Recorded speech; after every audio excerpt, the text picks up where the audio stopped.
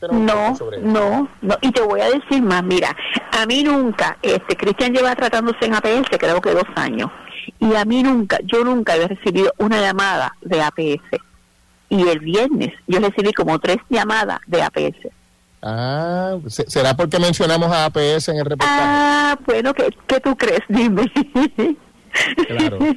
A la apretada. Así que la primera vez que la llamaron fue después de la historia que sacamos en Noticentro. A mí, por lo menos a mí, porque a mi nene, como es paciente, pues a Cristian lo llama, pues tal vez para confirmar una cita, pero a mí, llamarme a mí, cuando yo veo el número APS, digo, ven acá, ¿qué es esto? En 3 ocasiones. En 3 ocasiones. ¿Y qué le dijeron? Digo, me dijo, ella me estaba diciendo que para que Cristian se comunicara con ellos para una próxima evaluación.